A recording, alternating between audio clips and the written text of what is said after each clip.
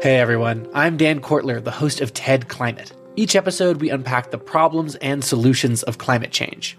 This season of the show, we're getting into some big ideas that make us optimistic about the future, like meat grown from cells and leather made from mushrooms.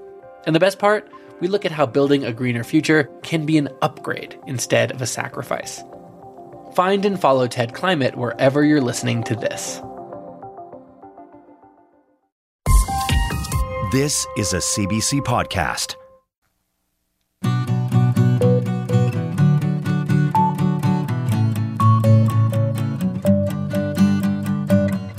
I learned to skate when I was about 7 or 8 on an indoor rink.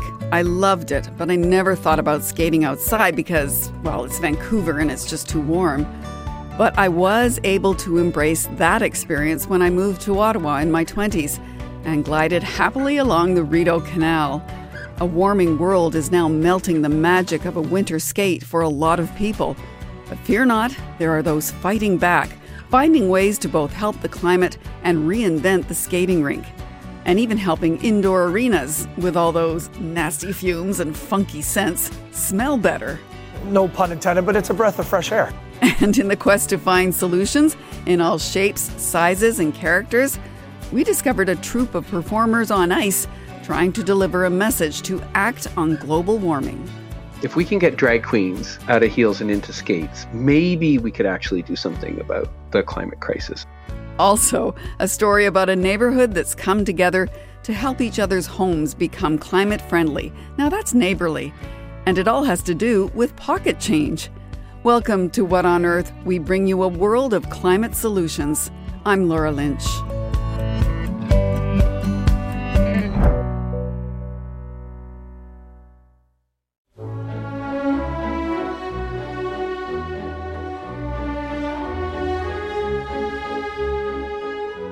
Now, what does that music make you think of? It's no secret that Canadian winters are getting warmer overall, though there are still enough blasts of cold to make people wish for spring. But the changes, both here and overseas, are putting something cherished at risk. Outdoor skating rinks that enthusiasts love for exercise, hockey, and just plain fun. Ottawa's Winterlude Festival just wrapped up, and for the first time without any skating on the Rideau Canal, because the ice wasn't ready. And in Montreal? There's a very famous pond called Beaver Lake, which is in Mount Royal Park. That was historically where people went to skate. Now the municipal government maintains a refrigerated rink adjacent to it because you cannot rely on winter temperatures to keep the pond cold enough. Robert McClellan is a professor of environmental studies at Wilfrid Laurier University in Waterloo, and he's with the group Rinkwatch. He says there's a paradox and a problem. As everyone tries to keep the ice from turning to slush and warmer temperatures, the very methods used can contribute to climate change. If the power is being generated through diesel generators or something like that, that's really bad. And the refrigerants that they use in outdoor rinks are themselves actually a greenhouse gas. So if they're not captured properly and reused, if they escape into the atmosphere, they do contribute to global warming, albeit in absolute terms a relatively small amount. But nonetheless, it's moving in the opposite direction that we want to be going in, which is to have a nice natural ice surface to skate on that doesn't require any energy or greenhouse gases. Some cities in Europe are opting for roller rinks instead because of energy costs and environmental concerns. But there are also efforts underway to chill the ice and pare the use of fossil fuels way down. And there's nowhere better to see it in Canada than right in my backyard, in the Shipyards district of North Vancouver. I went there for a visit.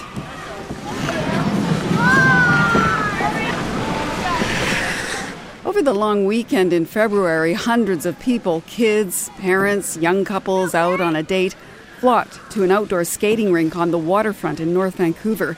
Some seem never to have stepped out on blades before. The tentative strokes, arms fanned out for balance, those are telltale signs. And that's understandable. This part of the country isn't an outdoor skating haven given the mild winters. On top of that, this arena that opened in 2019 with a spectacular seaside view is even more unusual. So it's something that some people like to boast about. I'm Linda Buchanan, the mayor in the city of North Vancouver. The mayor made certain to meet me here to act as cheerleader-in-chief for a project that at first glance could have been seen as a bit crazy. Did anyone ever say to you, are you nuts? Why are you putting an ice rink down in Vancouver outside beside the ocean? Probably there was probably a few, but I think, that's one of the things that, we need to be, as we look to the future, and we have this, big issue that we're currently in. It's not going away. And so we always have to be looking at what can we be doing currently, what's coming in terms of technology, and how do we advance that and push those boundaries. That was the issue, how to ensure the ice would stay frozen without using huge amounts of climate-busting fossil fuels. My name's Karen Magnuson. And what's your job here? I'm the chief engineer for the city of North Vancouver, so responsible for all of the outdoor spaces in our city. Magnuson knows the inside-outs of this, the kilometers of piping, the engineering expertise, and the challenges. We're certainly learning how to operate it. We can operate this ice rink up to 15 degrees Celsius, so on days when we have those unseasonably warm spring days, sometimes we do struggle a little bit in learning those boundaries of our temperature controls, but through a retractable roof system and through being able to shield the ice surface, we've had very few down days. Today's a chilly day, so no worries about melting ice. Instead, the focus can be on the unique things about the system that help the city in its quest to eliminate carbon pollution. I'll let Magnuson describe it. Some of the challenges, obviously, are having an outdoor skating rink in a temperate climate. So a lot of the things that we try to address through this design is how to create an ice rink as efficiently as possible. So what we have within the ice surface is a concrete floor that has embedded glycol loops in it. So it's a cooling system that allows the heat to be pulled out of the ice, and so the water surface freezes into an ice surface. What's really unique about this system is the chiller that we have that creates that cooling loop is a CO2 chiller, so incredibly efficient and allows a higher temperature to come into it and to drop to have the lower temperature that's needed to actually create ice in an outdoor environment. The really neat thing about what we've been able to do here is as you're reducing the heat of that cooling loop, you have waste heat and you need somewhere for it to go. And so we have the Lonsdale Energy Corporation district heating system in this neighborhood. So we actually take the waste heat from the ice rink and put it into that system. So that heat, which is waste here, becomes beneficial heat for homeowners in the neighborhood. So it becomes heat that allows them to heat their hot water in their homes and to create space heating. But does that make this rink carbon neutral? I wouldn't say carbon neutral, but it's certainly much more efficient than a standalone ice rink. So we expect that this system using a CO2 chiller and the waste heat exchange be 2 to 3 times more efficient than what you would see in a standard ice rink. Okay. So all the water traveling through all the pipes being cooled by CO2, which is better for the environment than other chemical refrigerants. And in all of this, there's relatively little natural gas used. And all that harvested heat ends up being used, not wasted or spewed into the air. But the city isn't stopping at the waterfront. Listen to this. So we're always looking for additional waste heat energy sources that can be brought in, looking to electric boilers, geothermal heat exchanges. We're exploring opportunities for ocean cooling. So that would allow us to send loops into the ocean and be able to do a heat exchange through the temperature of the ocean so that we could bring heat back into the district energy system. Sorry, I can see I'm maybe not explaining it as Try clearly. that, yeah, because the ocean is cold. The ocean's cold, but in every time where you have a heat exchanger, it's not so much that you need the ocean to be hot, you just need the temperature that you're trying to get to be different. So it's about creating that temperature differential. So for instance, if we took the ocean, traditionally stays at between 4 and 14 degrees Celsius around these parts. And so we're just looking for being able to extract a couple degrees of temperature differential so that we can bring that heat concentrated in our system and then allow it through a heat exchanger in a building to be further extracted, concentrating. And it's remarkable what you can do in order to create a really tangible source of heat that can then heat these buildings. In addition to all that heat, in the summer, the water in the system can be and is used for cooling by stripping out the excess cold. Mayor Buchanan has stayed close as we've been talking, and she's been talking to other mayors about what the city has been doing. It's been a smashing success. So we have record numbers of people that continue to come down. I mean, we're in mid-February, although we are having a winter blast coming, so we're technically still in winter, so people are coming. It will stay open till the end of March, so to carry us over through spring break. But we have at capacity every weekend for sure, and then through the week we have tons of people that come down, school groups, preschool groups, seniors that come down when it's quieter to skate. In just a little while, the rink will be cleared and flooded. And in case you were wondering, of course, it's an electric Zamboni doing the work.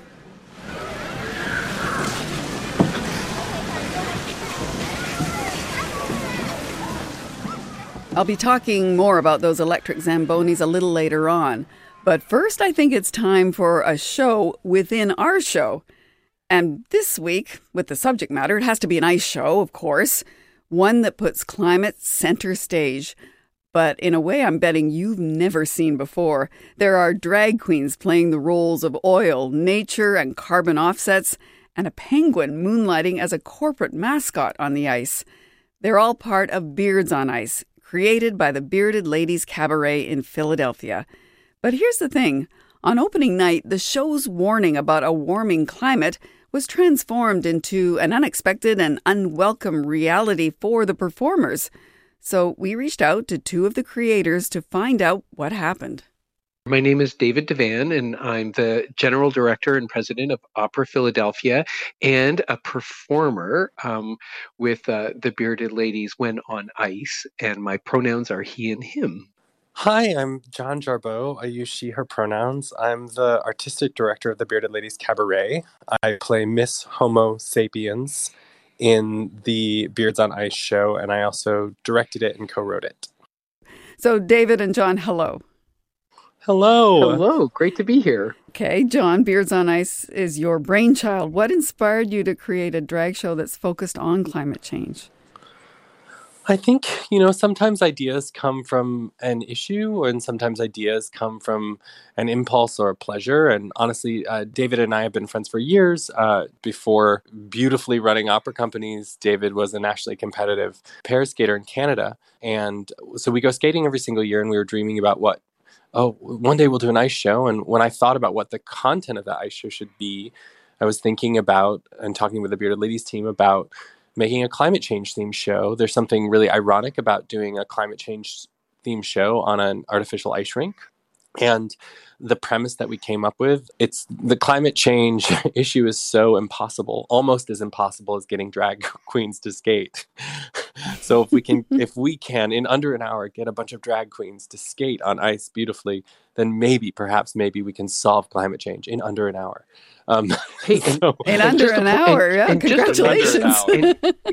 And just a point, I mean, it turns out it's not that hard to get drag queens to skate. How about to skate well? When we were getting ready for the show, one of my fellow fossil fuels, Cole, we were going around the circle saying what our skating experience was. And Cole said, "Oh, skates, I've never been on them." And I was like, oh my goodness, this is going to be like the longest ice show of my life.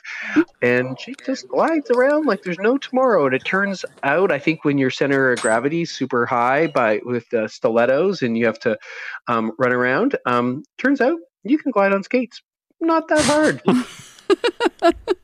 Okay, I'm glad to hear that because you've got an audience there watching you. Yeah, David, maybe you can give us a little bit of an idea of what happens in the show. Yes, I'm hearing about the characters now. I understand Cole is a character and oil. And so maybe what actually happens? What does the audience see?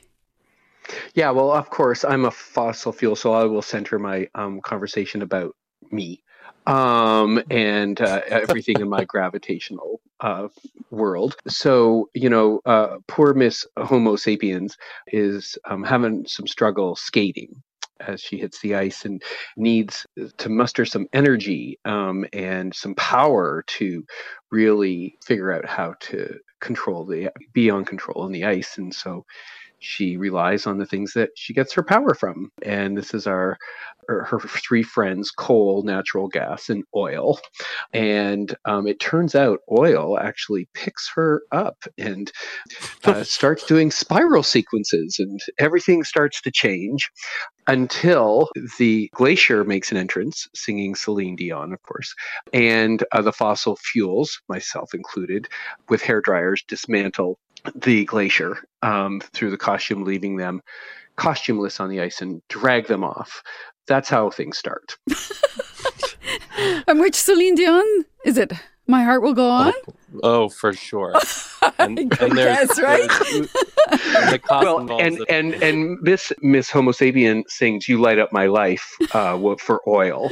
Oh gosh, you guys. Yeah, the premise is to bring, and I feel like we're feeling this as we're talking. We're partnering with a bunch of climate justice groups: Philadelphia Climate Works, Penn Environment, Philadelphia Thrive, Philly Jobs for Justice, Physicians for Social Responsibility, all of these organizations. And what we're hearing from the climate activists that we're talking to is like, oh, it feels so good to have some joy and absurdity brought into this conversation. It's really a silly piece about how humanity is an addict. We're addicted to fossil fuels. You know, once the glacier melts and humanity realizes that fossil fuels are maybe not sustainable friendships, not renewable friendships, she kneecaps them with a crowbar to get them off the ice, and then thinks she's won. And then the power goes out in the rink. We turn off all the lights in the rink. We're like, oh no, maybe we do need a little energy just to get us going through the ice show. Maybe what we could do is do a collective action. We could collect, we'll collect your money. And so we collect the audience's money to pay for the carbon that we're using to make the ice show happen. And that becomes a number where there's a very young, brilliant skater, David Shapiro, who's dressed exactly like me, and I skate behind a curtain. And then David skates out, does all the tricks, skates behind the curtain. I pop out and I take carbon credit for it, for all the tricks. Your first show, though, didn't go as planned. John, can you tell us about what happened? Yeah, I mean, we've been rehearsing for weeks. The weather was a combination of in the, high teens in Celsius, so around 17 degrees Celsius. And what happens when the sun's shining down on the ice is the top becomes slush. And that then mixed with some warm rain, and it was dangerous to skate. We couldn't actually use the ice. So we had to cancel the opening night of our climate change themed drag ice show because of climate change. Did it feel sort of like you guys were getting a message from the universe or a sign? I found it to be really humbling. I mean, it was absurd. It made me laugh. I was disappointed because we've been working with these amazing Bearded Ladies performers and the Delaware River Waterfront Corporation for weeks to make this happen. This has never happened in Philadelphia before, this drag ice show. And we had all these climate justice groups coming to table.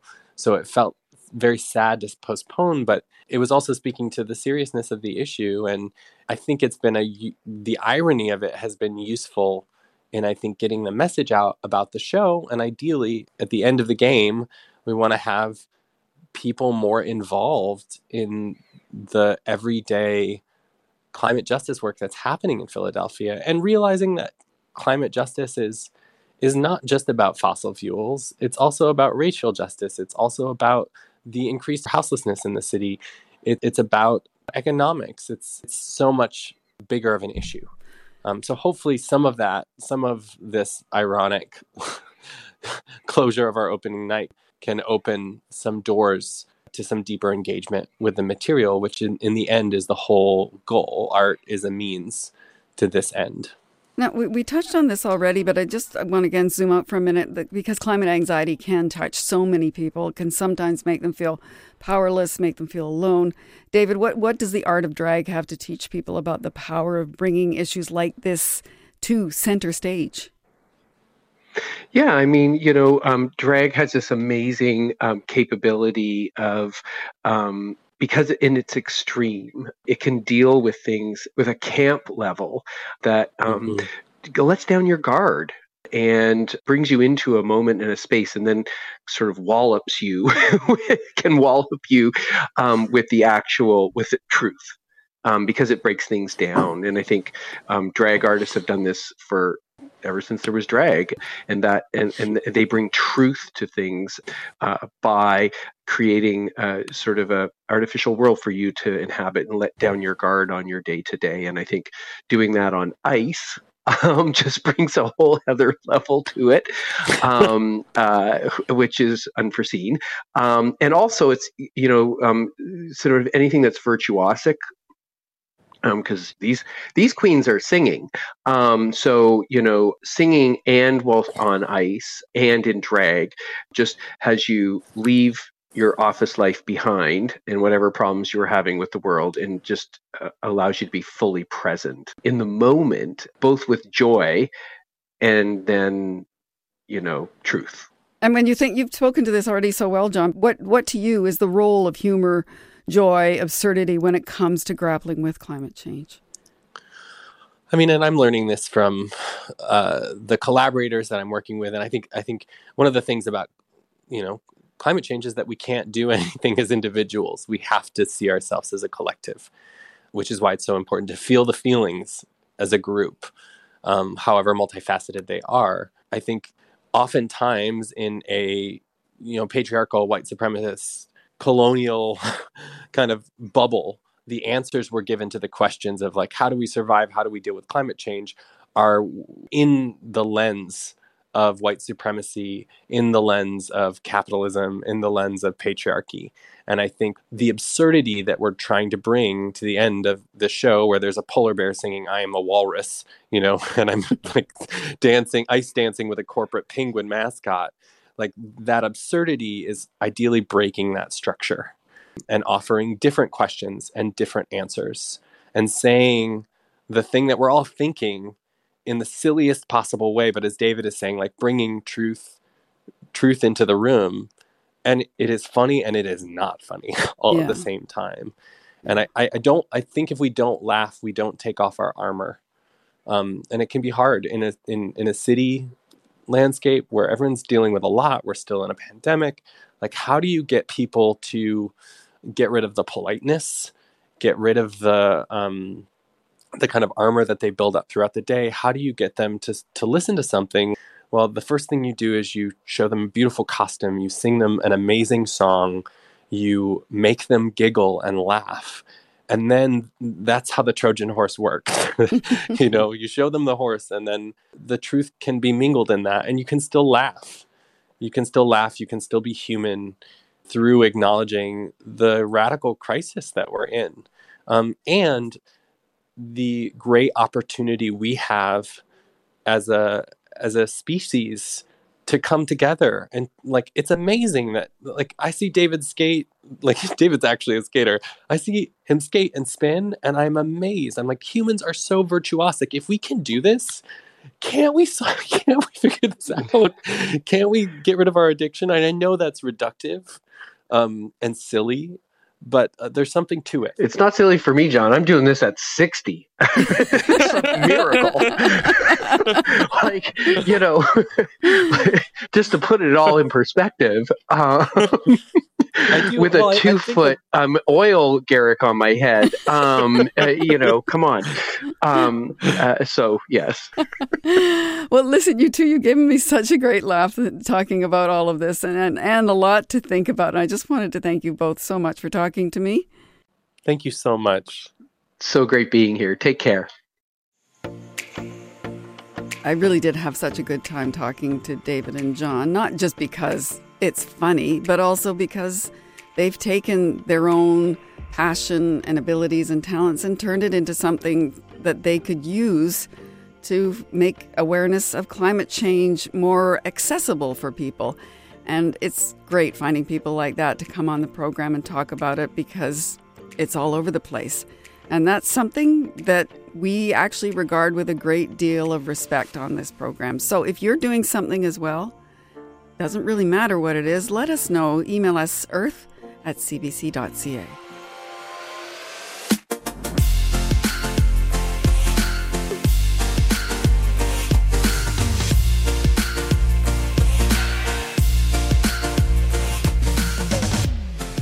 In the latest What on Earth newsletter, you can read about how sales of heat pumps are on the rise.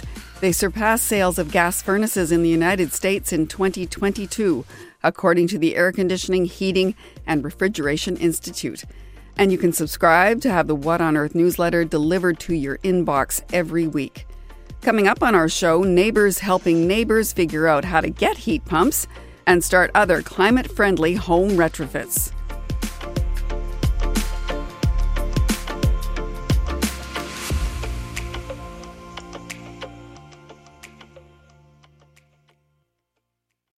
Hey, I'm Johanna Wagstaff. And hi there, I'm Rohith Joseph. And we're asking for 10 minutes of your day to go through the 10 things that the UN recommends we can all do when it comes to climate change. Please don't leave. No. And also, the things aren't new. We are just wired to not do them. We promise you to help you figure out your brains, and you and your people can make better choices to combat climate change. 10 Minutes to Save the Planet is available now on CBC Listen and everywhere you get your podcasts. You're listening to What on Earth on CBC Radio 1 and Sirius XM. I'm Laura Lynch. Okay, our next skating story takes us indoors. An arena is an environment you take in with all of your senses. There are hockey players in colorful jerseys speeding across the ice, the bang and echo of the puck slamming against the boards, the cold air against your face, and the smell of... Okay, actually, that's probably not the best part. But the air in a lot of indoor arenas in Canada is fresher than it used to be. And that's thanks to action on climate change and a new breed of electric vehicle. Science and climate reporter Emily Chung is here to tell us more. Hello. Hi, Laura. So on this show, we talk a lot about electric cars and electric trucks, but you are here to talk about something else. Yes, electric ice resurfacers like Zambonis. Oh, you know what? I'm sure it was only a matter of time before they became electric. So tell us more about it. Well, as part of their climate change plans right now, a lot of municipalities are trying to cut emissions by electrifying all their vehicles. That includes Mississauga, Ontario, home of the Port Credit Memorial Arena, where we're hearing the Mississauga Chargers junior hockey team practicing. The arena was designed in the 1950s, and it has a gorgeous barrel-vaulted ceiling made of laminated Douglas fir that arches overhead. That's where I caught up with acting city manager Sherry Lichterman. To the extent that we can electrify our fleet, whether that's buses or parks vehicles, mowers, and of course ice resurfacers, we want to switch over to electric. And that, of course, moves us away from the internal combustion engines, away from other types of fuel, pollution, and of course it's a more climate-friendly solution for our ice rinks. All right, Mississauga is switching to electric Zambonis among other vehicles. Yes, they're about halfway through switching over all 22 of them and just added the one at Port Credit Memorial Arena last fall. I had a chance to see it in action. Either turn her on.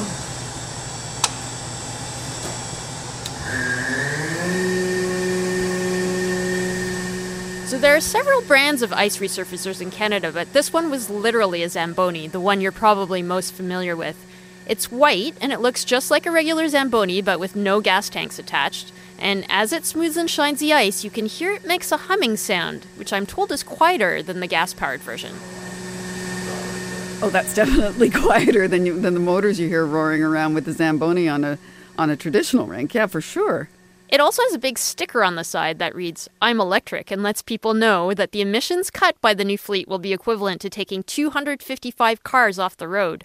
Sherry Lichterman, who is also the chair of Parks and Recreation Ontario, says electric ice resurfacers aren't just a trend in her city. We're seeing across the province, and I think our major vendors of this equipment are telling us that this is what most cities are ordering now. And so there's high demand, just like there is for electric vehicles.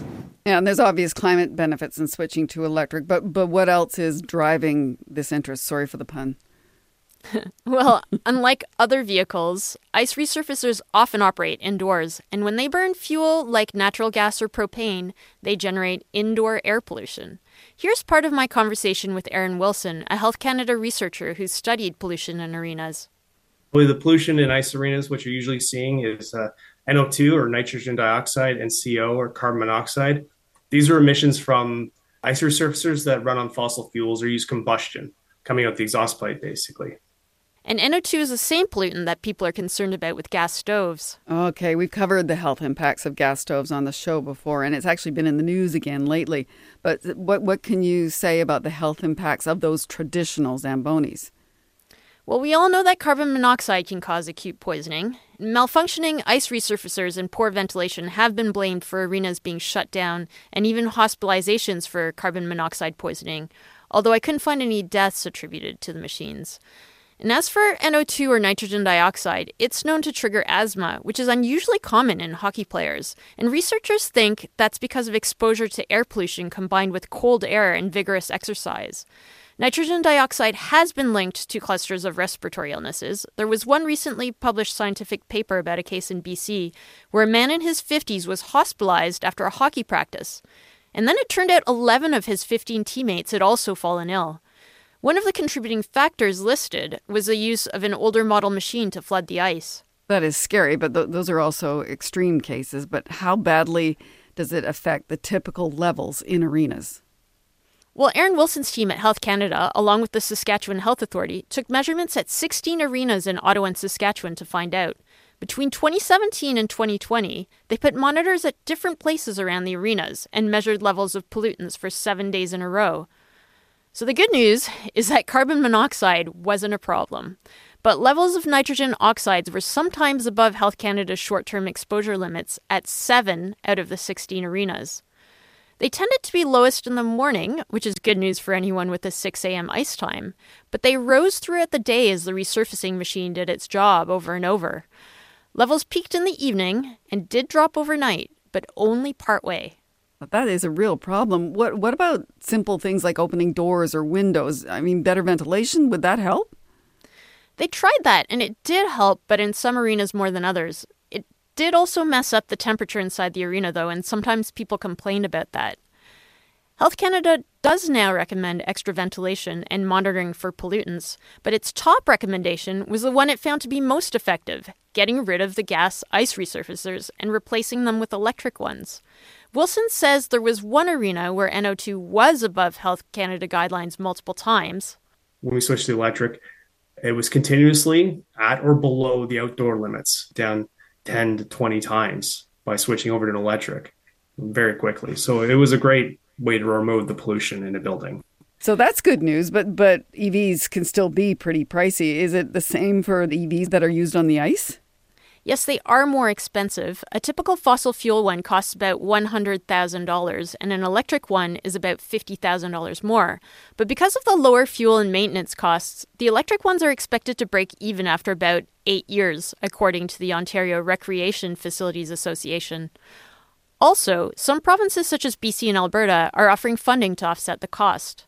I talked to 3 different companies that sell these machines in Canada, and they all say demand for electric is growing across the country. The Ontario Recreation Facilities Association says that about a quarter of the roughly 1,000 indoor rinks in its province now use electric ice resurfacers. So this is starting to sound like a trend, Emily. It's sounding like there's a shift underway. Are there any barriers, though? Well, there are the higher upfront costs, as I mentioned, and because of concerns about wasting resources, especially taxpayer money, ice arenas generally don't want to replace their ice resurfacers unless they're at the end of their lifespan. Now, there is a Canadian company that has come up with a solution to that too, CanEV in Parksville, BC, which offers conversion kits to electrify existing gas ice resurfacers. Its technology has been used in a few BC communities, such as Nanaimo and Langford, and the company says it'll soon start marketing in the rest of the country. Up until recently, though, there has been some hesitation to use the electric technology in certain rinks. Is that because it's a new technology that some people consider to be unproven? Not exactly. It's actually been around for a while. Zamboni unveiled its first model at the 1960 Winter Olympics in Northern California. But it didn't start selling a commercial battery-powered model until almost 20 years later, in 1978. Now, Resurface, a Canadian company, actually released a plug-in model in 1989, and it used outlets in the ceiling. I've seen photos, and it's wild. Until recently, most electric ice resurfacers used a lead-acid battery, like the one in a gas-powered car. And as with previous generations of cars, you had to manually water the battery during charging. And that released hydrogen, so you had to have some ventilation. Newer versions no longer need to be watered and are easier. A few years ago, also, thanks to advances in EV technology, lithium-ion battery ice resurfacers hit the market. So those are lighter, they charge faster, and it's as simple as plugging them in. That's made it possible to use them in places like the Port Credit Memorial Arena. And that brings me back to their Zamboni. You can hear it now. In that arena, the ice resurfacer has to climb up a ramp to get onto the ice surfaces. And then it has to go back down the ramp. And then it has to make a sharp 90-degree turn at the bottom of the ramp to go outside to dump its load of snow. So operators were a bit nervous about all those maneuvers with a heavy lead-acid battery, but the lighter lithium battery is working for them. Okay, but what about the rink users? Are they noticing a difference? Well, we did talk to the coach of the Mississauga Chargers, the hockey team which was practicing in the arena when we visited. His name is Joe Washcrook, and here's what he had to say. You know, before, back in the old days when I started, you could always smell the propane from the old Zambonis, and that wasn't a very good hockey rink smell. So, no pun intended, but it's a breath of fresh air. Hey, that sounds like an intended pun to me, Emily. I think he was trying to be funny. Yep. I have to say, personally, I also thought it was a pretty fresh-smelling rink. And I find it interesting that, as with other initiatives to deal with climate change, replacing gas-powered ice resurfacers with electric ones has so many other potential benefits too, especially when it comes to the health of the kids and grown-ups exercising and having fun in our arenas. This is so interesting, and it's great to hear it has so many benefits. Emily Chung, thank you. Thanks, Laura.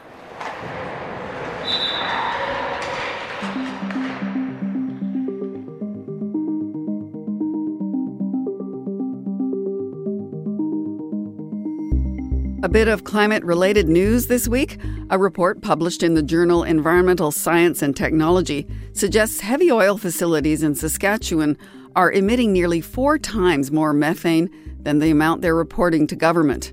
The authors of the study say they've done hard measurements as opposed to estimates supplied by industry. Another report, this one from the International Energy Agency, says the world's top 1% of emitters produce over 1,000 times more CO2 than the bottom 1%. And another international organization, the World Bank, may soon have a new leader from India. If Ajay Banga is appointed, he's expected to be more focused on climate change than his predecessor, David Malpass. Malpass faced criticism after he said he didn't know if fossil fuels caused climate change. He later apologized.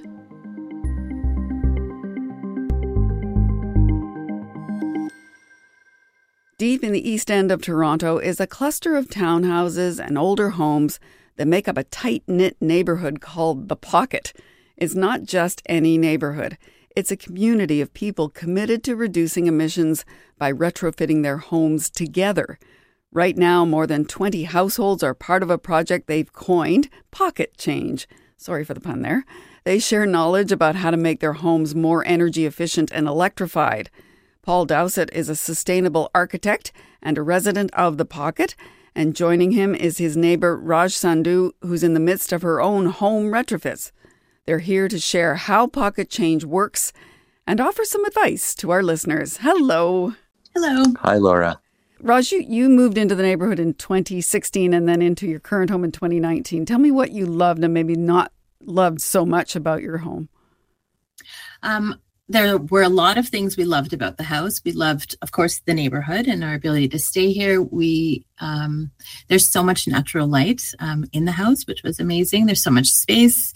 It's very well located. We have a nice size yard. I think what we didn't love about the house was it was going to need a lot of work. There are a lot of renovations that needed to be done because it's quite an old house.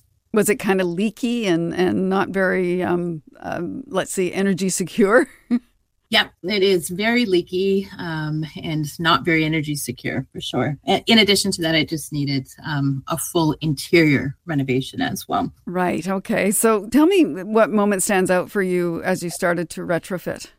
You know, it's interesting because I reached out to Paul not about my house in particular, but just about net zero related to work.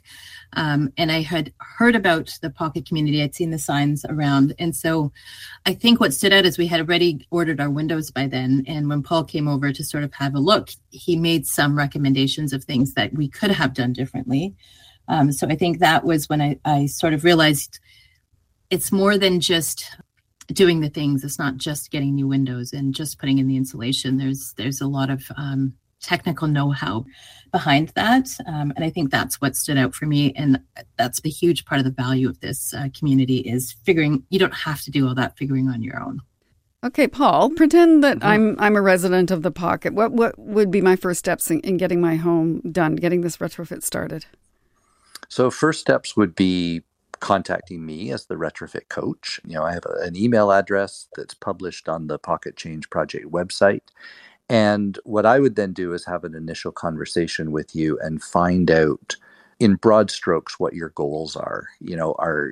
How far along this journey are you interested in going? What do you understand about this? And just give you the basic lay of the land right from the get-go. Then what we would do is we would set you up to get an energy audit. And this is through an NRCan, Natural Resources Canada, certified energy auditor. And that is the first step to get you on the path to government and utility rebates and grants. So that's a necessary piece. It's also a piece that gives us quite a bit of information about your house. And what normally happens is the energy auditor hands this document to the homeowner, and then the homeowner is supposed to do something with that. The trouble is, what's written on the report means something to someone like me with the technical knowledge to understand it. It does not mean anything to your average homeowner. And so then through the Pocket Change Project, we've added another piece to that. We then take the information from the energy audit report and we take your list of desires and what you want to do and your ultimate goals and even your budget, and we put all of that together into a retrofit roadmap. And that seems to be the key that's missing in general in what is provided by energy auditors certified by NRCan across the country. And that's what we find is the most useful piece to homeowners. And I guess that's what makes you the coach. That's what makes me the coach, exactly. I got some technical knowledge and I'm willing to share it. And on average, how much would all of this cost? Because it's not pocket change, is it, despite the name? It's about $600 for the energy audit, both the pre and the post. And then the retrofit roadmap is about another $750. The energy audits are covered through a Greener Homes Canada grant. So that's a rebate that you can get. All right. I just want to ask you one more question, though. And I know that this answer will vary very much province to province, even sometimes community to community and house to house. But how much would someone be looking at to do the actual retrofitting of their home, roughly? So big it depends question on how much they're willing to do or needing to do. Your big goal is to get off the gas, stop your carbon emissions. You just want to replace your gas furnace with a cold climate air source heat pump. That's going to run you between $12,000 and $18,000. If you need to air seal and insulate your house, if you have one of these kind of homes that we have in the pocket, built between 1914 and 1920 and very poorly insulated and very air leaky, then you're looking at another $35,000 to $65,000 for that work. Okay, that's a good rough idea. But as I acknowledge, there's a lot of different things that can come into it, including availability of rebates and grants. Now, Raj, what stage are you at with your project now? So we are starting on the exterior to sort of seal up the house from all the leakiness. So we have gotten new windows throughout the house. And that alone, that ran us about $40,000. And our next step is that we're going to now do the insulation and the cladding on the outside. And so that was meant to happen at the same time as the windows. But as these things go with delays in the windows and delays in sort of getting folks here to do the outside, we had to wait through the winter. So we've got an extra leaky house for the winter, in fact. And you mean leaky from insulation, not rain, right? Oh, yeah, not rain. Okay. So we have the windows done, and we're looking to get the insulation and the exterior cladding done in the spring. And then what's left? Are you having a heat pump installed? Yep. Then we will have a heat pump installed, and I'll be calling you, Paul, later because our hot water furnace is just on the fritz right now, our hot water heater. So we'll likely get a heat pump for the hot water tank sooner than we had anticipated. So that's probably the immediate next step, actually. All right, Coach, that's one for you. Raj, no problem. I'm on it. Raj, I'm wondering, though, what's something you wish you'd known before you even started down this path? I definitely wish I had known that I needed to do the energy audit prior to installing the windows to get the rebates. I did not know that. And so I'm set up for one now. And hopefully we can get some of the other rebates around the insulation and the cladding and potentially for the heat pump. Okay. Yeah. And Raj, there's a maximum, amount that you can get from the rebates. And so you can max out on it in different ways. So although you didn't get it for the windows, that'll be okay because you will get the maximum value of rebates available to you through the insulation, the air sealing, and the air source heat pump. Now that's the thing I wish I had known. I've been regretting this for the past little while. To know. Yeah, I mean, yeah. There's an acknowledgement of just how tricky it can be to navigate all of the rebates and the subsidies. Sure. Yes, and that's only one small part of it all. Gosh. Paul, despite all of that, and credit to you for being there and ready to help, can what you're doing be done in other communities, or is it just something special about the Pocket? As much as I like to believe that we have, magic powers here, I don't think it's exclusive to the Pocket, and it shouldn't be. I mean, it needs to happen, across the entire city of Toronto where we are, and in every other home across Canada. We're sitting at the point where, the vast majority of the buildings that have been built to date have not been built to the standards that they could and should have been built. And almost every building on the planet needs to be retrofit and taken off burning fossil fuels and electrified with clean electricity. And to that end, we're also wanting to share what we've learned through the Pocket Change project. And so we are in the process of developing what is currently called the Toronto Home Retrofits.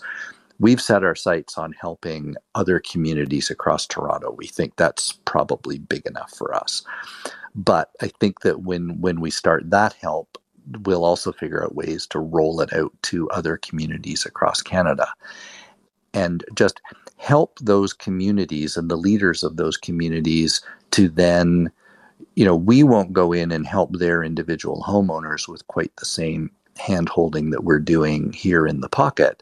But what we'll do is we'll give the community organizations the tools that they need to then go on and do what we're doing here in the Pocket. But Paul, here is a really critical question. Do they have to come up with their own catchy nickname? They should. Are you helping out with that too? Nope. We came up with one, and that's all we have to do. Okay, but in all seriousness, what advice would you give? This is for either one of you. To someone outside of your neighborhood, maybe even in another province, who wants to start their own Pocket Change? It's a great question. We already have a community association. So where you already have some type of community groups, you can sort of bring up this topic of net zero, what people are doing to their homes, and start to gauge interest and sort of spin it up in the same way that it has here.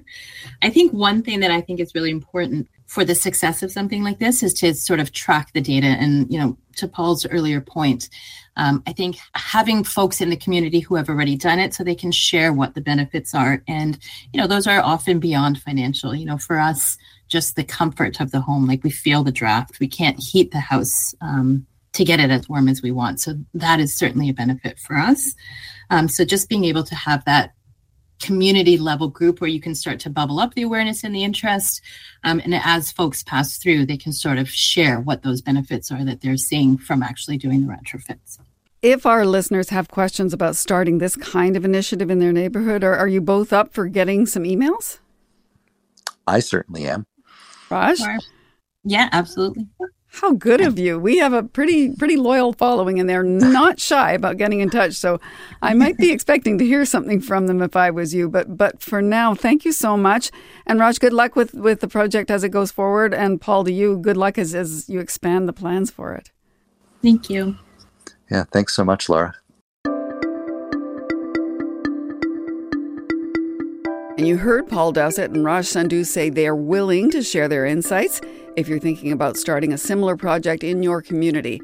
Email us, earth@cbc.ca, and we'll put you in touch. And just a note, Paul does this community coordination work on a volunteer basis, but he's paid for the retrofit roadmaps that he helps with.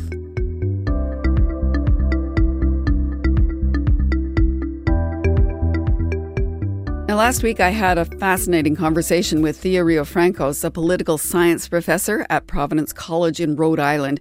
She says people should think twice before replacing all cars and trucks with electric ones. It'll actually cut emissions faster if we don't try to replicate the car-dependent transportation system as we move into a new energy system. No surprise, a lot of you had plenty to say about how we should rethink our transportation systems. Our producer, Rachel Sanders, has some of your emails. Hi, Rachel. Hi, Laura. So, yeah, our listeners have given this a lot of thought. Linda Savory Gordon writes, by having electric passenger trains, there would be a green long-distance transportation option over the vast distances in Northern Ontario. Right now, our only options are the most polluting modes of transportation, air and road. So we don't have a way to reduce our car dependency. Many of us in Northern Ontario want to limit our use of cars to short distances, but we have no choice. David Freit in Nova Scotia shared a paper he wrote about his idea for a more sustainable transportation system, a network of municipally owned passenger shuttles, like taxis in a sense. They'd serve a rapid bus network. David writes, even in the short time it takes me to get to the bus stop and the extra time needed to be early so as to ensure catching the bus, I'll get soaked in even a very light rain. Wet and bedraggled isn't a nice way to spend your day at work. But by combining the taxi and public transit fleets, we have something better, faster, and much less expensive than the private automobile, and that provides sustainable transportation, even using gas-powered vehicles, simply by being so efficient with fuel use. And Lee Thiessen wrote in to caution about using the phrase getting cars off the road. Here's part of what he wrote.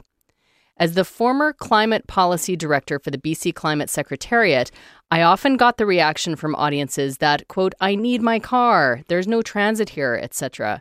I think the most productive response is to agree with this and to add, you can still reduce your car use, get a car off the road, by doubling up on errands or trips, taking one bike trip, etc., and then seeing what develops. Now, Rachel, stay with me because just before we go, we did get one other message from a listener named James Rooney.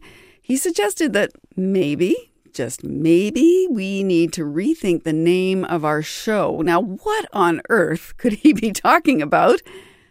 Actually, it is something we realized a long time ago when we created the show, right, Rachel? It is, yeah. It is, yeah. Yes, as he says, the acronym formed by our name is WOE. Whoa. It's kind of unfortunate for a show like ours, right? It is. We write it like that all the time. Yeah. But I've kind of stopped realizing the meaning of the word. Okay. And the other thing is that we really don't wallow in woe. We kind of prefer to play in the land of solutions and hope. Now, my sister had an idea. She thinks we should just skip one letter, style the acronym as WE. We, and I kind of like that since we're all in this together and it keeps the name of the show as is. What do you think of that? I like that. Yeah, I think that works. We are all in this together. Right. Yeah. Okay, so our correspondent, Mr. Rooney, suggested this: humanity's only planet, Earth, which is hope, of course, but maybe not quite so catchy. It's a bit of a mouthful, isn't it? Yeah, I think so. Now, I'm not suggesting we're going to change anything, but I am curious to know what you think. It is a small thing, but especially this week when we're showcasing skating drag queens, electric Zambonis, and pocket change.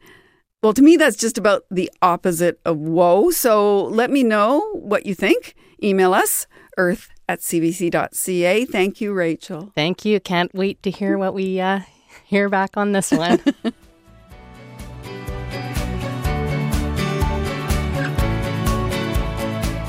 And that's it for us this week. If you missed any of today's program, you can listen on demand at CBC Listen, Apple Podcasts, Spotify, or wherever you get your podcasts. Whoa, as they say, or maybe we, was put together by associate producers Danielle Piper and Zoe Yunker, producers Rachel Sanders and Molly Siegel. Special thanks this week to Alice Hopton. Matthias Wolfson is our engineer. Catherine Rolfson is our senior producer. I'm Laura Lynch. Thank you for listening.